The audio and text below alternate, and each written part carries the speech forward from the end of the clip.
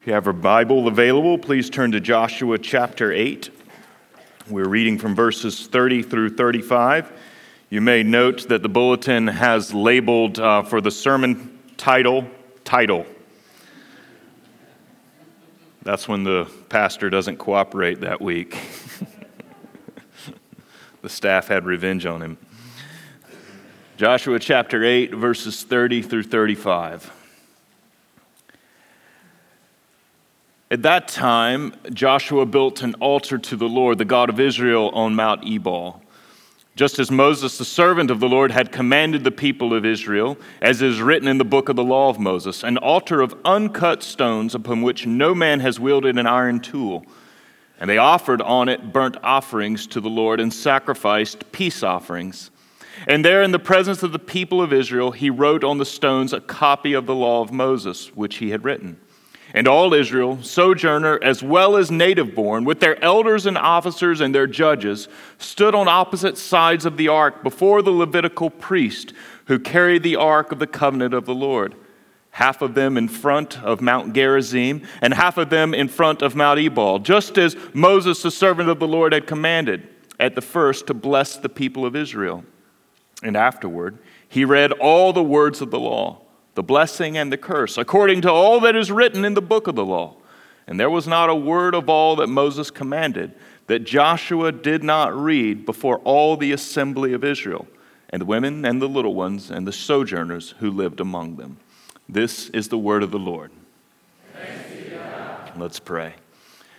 And Father, this morning as we come to your word, we ask that you will teach us and guide us into all truth. It's your Spirit who is our instructor, and it's only in him that we can know what your word means, and that you illumine our minds and give us understanding. And so we ask that you would speak, Lord, for your servants are listening. Amen. Mohammed T.I. Aden is his formal name. Most of his friends call him T.I. He was a Somali refugee who lived over half his life in Minnesota. In 2008, he was completing his master's degree. He was starting a small business and was enjoying his American life with his wife and 5 children. Unwittingly, he found himself the governor of a region, a rather desolate region in Somalia. He was reluctant to go. In fact, he was hesitant, even resistant, but several of the leaders of the clans of the region prevailed upon him, and he went back. It was one of the most lawless areas of Somalia. It had been so since the early 1990s and is particularly known for its piracy epidemic. So where the pirates who were operating out in the Indian Ocean were based out of. So one of his major goals as the governor of the region was to eliminate piracy. He enjoyed some success, so much so that foreign money began to pour into that portion of Somalia. There was infrastructure being built. Pirates were actually retiring and taking up more productive ventures. The New York Times showed up and actually interviewed T.I. and put him forward as a success story for Somalia. But then in 2014, he was arrested by Belgium for piracy. Yes, the man who eradicated piracy in this region of Somalia was then arrested for piracy. And what exactly had happened? He proclaimed his innocence all the way through his trial and even still continues to do so today, despite the fact that the evidence is strong against him. One State Department official explained the situation that many Americans who then returned to their homeland face, that in those complicated situations where they desire to do good, where they desire to bring peace and order, they find that in the absence of law and order, that they oftentimes must accommodate themselves and compromise themselves to the standards of the region. And T.I. was known to do this. Extortion and blackmailing became kind of his currency, the way that he operated in order to have funds to bless other people and to do good for the region. And this sketches for us in a stark way the crisis that the church lives in. Because we also are sent into a hostile and difficult part of the world. It's a world that's infested by sin. And we enter in and we face the very same tensions that TI faces because we are prone to accommodate ourselves. We are prone to take on the culture that is around us, and we're prone to wanting to do good but then getting lost along the way. And we saw this strongly last week in the book of Joshua with a man named Achan, who was a member of the covenant family, the people of Abraham, the nation of Israel. And yet he denounced his God and went against his call and command and went his own way. And he reserved for himself what had been devoted to the Lord. And then he concealed it and he hid it. He was classified as an idolater. And what we learned is that there was a larger story being told there. That Achan's names, the original consonants in the language, are actually the same consonants for the word Canaan. And a large theological point is being made to all readers of the Bible that the problem is not outside, out there. That the problem the church faces is an internal one. That Canaan is inside of us and inhabits us. And it's a threat to the church's mission. And so it's an enormous question. As we take up the inheritance of God, and God calls us to go out into His promise, to accept His purposes for us, to be a blessing to all the nations of the earth, it's an enormous question. How do we remain true to God in the midst of all that? How do we navigate those tensions where we don't become accommodated, we don't go native, and we don't harden ourselves and fail to listen to God? How do we do that? We find the answer in verse 30 here in chapter 8. At that time, Joshua built an altar to the Lord, the God of Israel, on Mount Ebal. For a moment, just consider the pattern over the last several chapters. We have Israel crossing the Jordan, and then there is a covenant renewal ceremony, we labeled it the other week, where 12 stones were taken from the Jordan River and they were piled up as a memorial. And they were to remind Israel of what God had done for them that day and even what God had done for them in bringing them through the Red Sea. And then on the other side of the construction of this memorial, circumcision was observed and Passover was celebrated. That all the great events of what God had done for His people were rehearsed and the people were reminded and they were drawn into it. And this was to invigorate them for what was ahead. The mission that God was sending them into. And so then we have the battle of Jericho, and we have a victory. And then we have the battle of Ai, and we have a defeat. And then we have the sin of Achan. And then we have the victory at Ai. And so here, once again, at the close of this, we have another covenant renewal ceremony. It's an interesting alternating pattern that we find. As there is an internal focus on the church and its worship, being prepared, and then going out in mission, and then returning in worship before it goes back out into mission. And this is the very simple answer to how the church faces the crisis of becoming accommodated to the culture around us. Is that the church, in order to remain true, has to return to its communion with God. In order for our service to be true to God and for our service not to become accommodated, we have to worship and know that God. We have to be relieved by His presence, to be renewed by Him. Now, the church honestly struggles to hold this together. We struggle to hold two things together, the worship of God and also God's commandment to go to the nations. We tend to want to separate these things all the time. We want to tear them into pieces. Churches want to either focus just upon worship and to say, well, if we do that right, then everything else will just take care of itself. So we're going to focus just on worship and we're going to get our liturgy right. We're going to get it all aligned and all the pieces will come together. And then others will respond and say, no, well, that stuff is all not really important at all. What we need to do is go out and perform the Great Commission. We need to be about mission.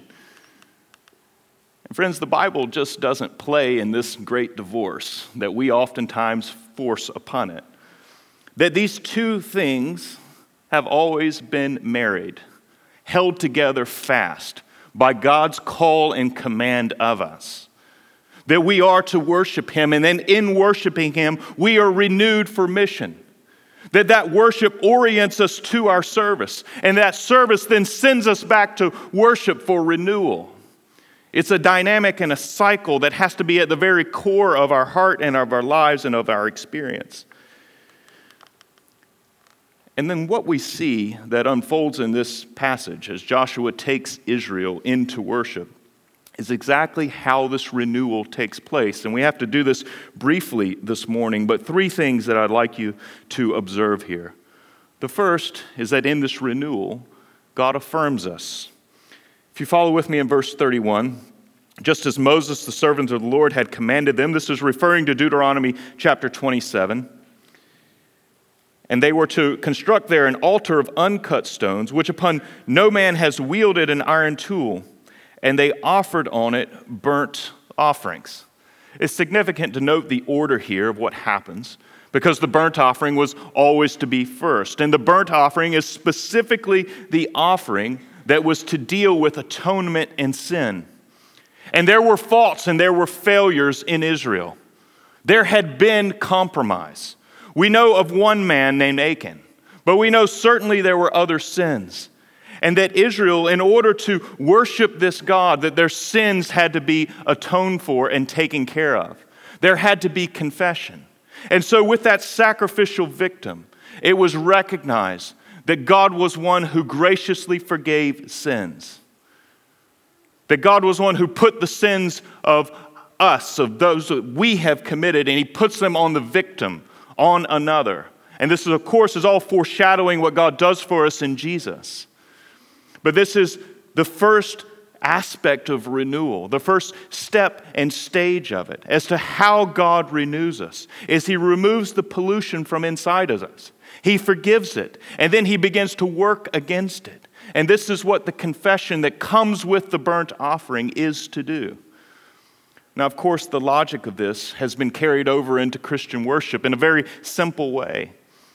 If you look and surveyed across all the Protestant worship services of the Reformation, they began in one very simple way, with the confession of sin. In fact, oftentimes they had the call to worship after the confession of sin. That the very first words that were to be said and uttered in the presence of God were that we are not worthy, and that we have sinned against you in our thoughts, in our words, and in our deeds, by what we've done and by what we've left undone.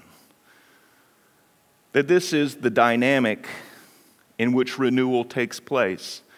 That God affirms that He forgives sinners, that He comes to us, that He renews us by grace, that He pardons us.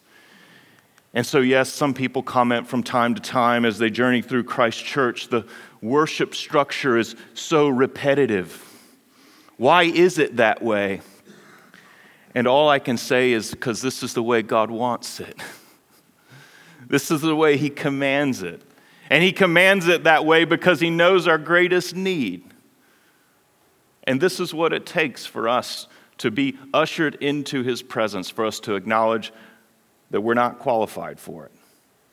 So this is the first piece of that renewal. Second is that God speaks to us. If you follow along in verses 32 and 34, you'll note that Joshua copies the law that was given in Deuteronomy. He inscribes it upon the stones, and then it is read in verse 34 for all the people. That all of Israel was there gathered, not just the adults, not just the ones who were literate, not just the leaders, but everyone. You find that it was the sojourners. These were the people who had joined Israel from the land and covenanted with their God. The little ones, the women, the men, everyone who was part of the covenant family was there to listen to the word. That God was speaking to the community. And when God speaks in Scripture, we can say that at least two things happen. The first is that He reminds us of the basis of our relationship. If you think of the Ten Commandments as a summary of everything that Joshua read there, you know where they start. It doesn't start with a rule. It starts with a promise. I am the Lord your God who brought you out of Egypt, out of the house of slavery. And when we hear the word of God, when God speaks to us and addresses us, this is one of the very first things that we hear. The basis of our relationship is not because of our worth. It's not because of our merits. It's not because of our righteousness, that we are somehow better than all the people out there amongst the nations. But rather, it's a statement of God's initiating grace, of what He has done for us, despite who we are. This was inscribed in Israel's constitution in chapter 7, where God says, it's not for your righteousness that I've chosen you. And this is the primary reminder when we hear the word of God, is that God graciously condescends to us. And this is why He sent Jesus Christ into the world. And when we gather as a community and we hear the word of God, this must be the constant word that we listen to. That we are sinners and we are separated from God, and we're only reconciled and redeemed and made right through Jesus as we look to Him in faith. And so this is the first thing that's always going on as God speaks. Now the second thing is that He reminds us of the purpose for which He has given the promise. You'll note that there's this elaborate liturgy that takes place in the passage where the Israelites line up on the two mountains and the ark passes between them. In Deuteronomy 27, they're chanting the blessings and the curses of the law. It's quite an elaborate festive occasion. And as they do so, they begin to move from the promises of God into the precepts, what He had commanded Israel to do. But those were not just arbitrary commands. We have to remember that whenever God commands us something, when He gives us a rule and a precept, it's for the purpose of advancing His mission. That it has an ethical concern that's related to what He wants to accomplish in the world. That these precepts are related to the promise. And the promise was that God was going to bless the nations. He was going to take Abraham and Abraham's family, and He was going to constitute them and make them great and make them become a blessing to all the nations of the earth. And so here, as Israel hears the word of God, they were listening to the command of God as to what it looked like to respond to this grace of God in gratitude, and what duty they were now to render, what they were to bring to God. Reflecting on this, Calvin in Book 3 of the Institutes says it very simply. He says, all of the Christian life can be summed up with two phrases. We belong to God. It's the first announcement, he says. And the second announcement, we don't belong to ourselves. All the sum of the Word of God, he says, is found in those two phrases. We belong to God, we don't belong to ourselves. We belong to God through Jesus Christ. We've been redeemed by Him and Him alone. And therefore, because we've been bought, we don't get to call the shots. We must listen to the precepts of God because we've been bought by the promises of God. And friends, that's the challenge for the community as it gathers in this great assembly, is to hear the word of God. Not to pick and choose what they listen to and what they like, not to boil it down to the least common denominator, but to listen to the counsel of God and all that He says, when it contradicts us and when it corrects us, when it affirms us and when it challenges us, when it comforts us and when it deeply concerns us. We have to listen in all those moments and through all the seasons of life, because the voice of God speaking is what renews us in this mission. It's what reorients us and corrects us. And that is one of the deepest needs that we have in order not to become accommodated. The third piece of this renewal that takes place in worship, though, is that God strengthens us. Back in verse 31, you see that there was first the burnt offering, and then you also have the peace offerings. In the liturgy of the temple that would come in years later, you have the burnt offerings, and then you would have the reading of the scriptures, and the final offering would be the peace offering, or what was known as the fellowship offering. And during the fellowship offering, the things put on the altar were actually not consumed by fire. They were actually taken by the community and eaten. It was a meal that was enjoyed. There was fellowship and communion with a family or a clan, a group of worshipers. And it was understood that you were communing with God. All the way back in Exodus 24 on the mountain when God gave the law, the elders went up onto the mountain, and it says they ate a meal in the presence of the Lord. So it's all, of course, pointing to and foreshadowing what we have in front of us this morning. Eating a meal in the presence of God, enjoying a right relationship with Him because of what's happened in the burnt offering. And so during the peace offering, there were then a couple of things that went on. Worshipers were allowed to devote themselves personally to giving thanks to God for His great benefits of them. Or they could also pronounce vows of dedication, and they could dedicate themselves to serving God out of a grateful heart.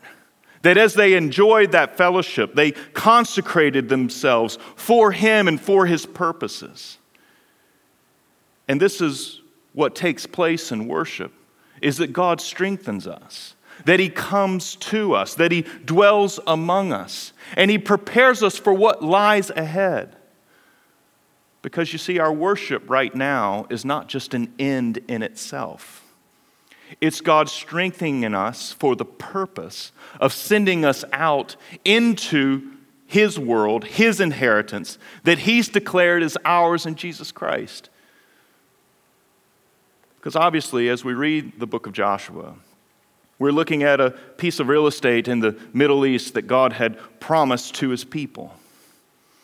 An inheritance that they were to take by faith. And now through Jesus Christ, something much grander has been offered to you. We're not squabbling over that piece of real estate, but rather the inheritance that has been won through Jesus' death and resurrection is nothing less than the nations of the earth. That's the inheritance that our Lord Jesus sends us into. And this is why He says in Matthew 28, all authority in heaven and on earth has been given to me. Not partial authority. He doesn't have any competitors. There's no hanging chads in this election. There's no Russian hacking that takes place. It's not an election at all. It was a battle. And He won in rising from the dead. And He then says, go therefore and make disciples of all the nations. Enter into my inheritance and proclaim the good things that I've done. And as we go about that task, we desperately have to be strengthened. Our faith that is feeble and falters in so many different ways has to be renewed. It has to be reoriented, or we will be like T.I. We will find ourselves accommodated. We will find ourselves washed away by the culture's values around us, where we become irrelevant.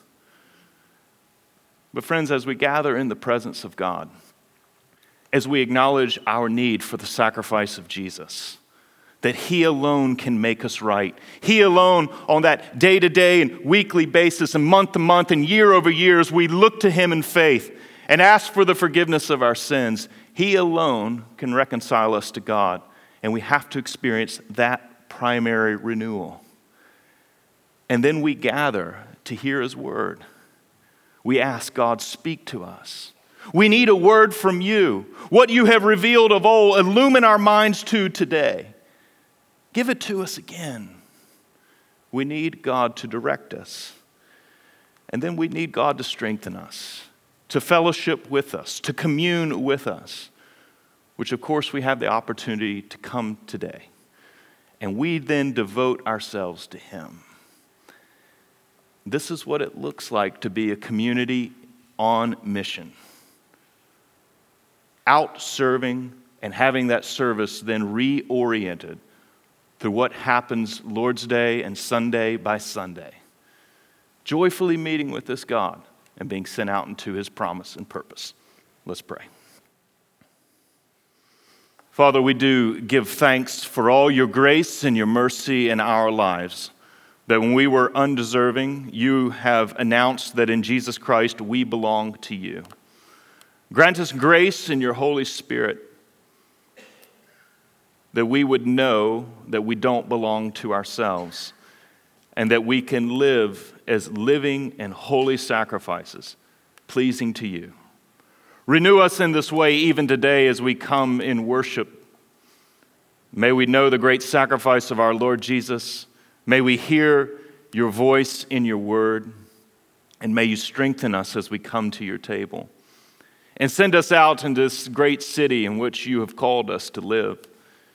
And may we be a blessing to all the peoples of the earth. We thank you for the city of Jacksonville, and we ask that the gospel would run and be glorified here. Bless our many mission partners, our sister churches, and all those who join us in the cause of promoting the gospel of our Lord Jesus. We especially pray this morning for Tommy Park as he leads the Reformed University Fellowship Campus Ministry at their fall conference. Bless them in their fellowship, but especially as they gather around your word. And we pray, God, that you will bring men and women into the knowledge of your glory, that you would welcome them through Jesus, that they would find life in his name.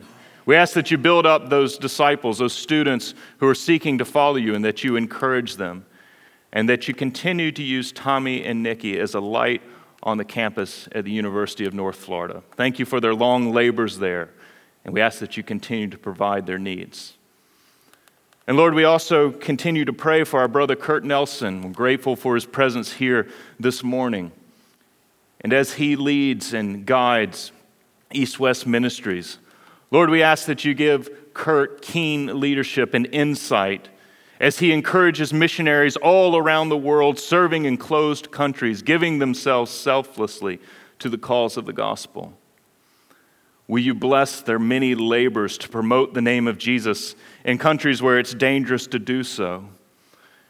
And will the church from every tribe and tongue and nation grow and expand because of Kurt's labors on behalf of your gospel? Provide all the needs of East-West. Thank you for their many years of faithful ministry, and bless them in every way. And Lord, we're also mindful this morning of the great need of the gospel in our own personal lives. We ask, God, that we would know how to respond to your word that affirms us and forgives us, and that we know how to devote ourselves wholly to you, to be those living and holy sacrifices. And so, Lord, we pray that we would listen attentively, that you dig out ears in us, that we hear your voice, that your Spirit would convict us, and that in being convicted, we would not be without hope, but that we would turn and change and know the transforming power of the gospel. Work in us and especially orient us in all of our worship to the service of your world, to the heart that you have for it. And Lord, we pray for our upcoming missions conference. We thank you for all the missionaries who will join us and for Jimmy Agan who will come to preach and to teach. And we ask, God, that you would bless that weekend ahead. We set it apart for you, consecrate it, use it for your purposes. And Lord, we pray for all those who are sick and all those who suffer in our church community this morning. We remember them. And God, we ask that you would remind them, even today, that they've not been forgotten by you. Draw near to them, grant them comfort, bring healing, restore and renew them according to your great power and wisdom. And finally, this morning, we also pray for our children. We give you thanks for them, and we hear even in your word this morning that they are included amongst your people, that they are to hear your word and to know your grace and their responsibilities before you. And Lord, we ask that we be faithful in instructing them and encouraging them and teaching them of our Lord Jesus. And may they grow in wisdom and in stature and in favor with you and all people. May they not remember days apart from Jesus, that they called upon him from their earliest years. And will they grow up to be a great and faithful generation who would know Jesus and follow hard after him. Hear us as we pray this morning, Father. All these things we pray in the name of our Lord Jesus, who taught us to pray, saying, Our Father, who art in heaven, hallowed be thy name. Thy kingdom come, thy will be done on earth as it is in heaven. Give us this day our daily bread, and forgive us our trespasses as we forgive those who trespass against us. Lead us not into temptation, but deliver us from evil. For thine is the kingdom and the power and the glory forever and ever. Amen. I invite you all to stand. We have peace with God because of the burnt offering, our Lord Jesus Christ, and this peace grants us fellowship with one another. And so I say to you, the peace of the Lord be always with you. Please turn and greet one another in the peace of Christ this morning.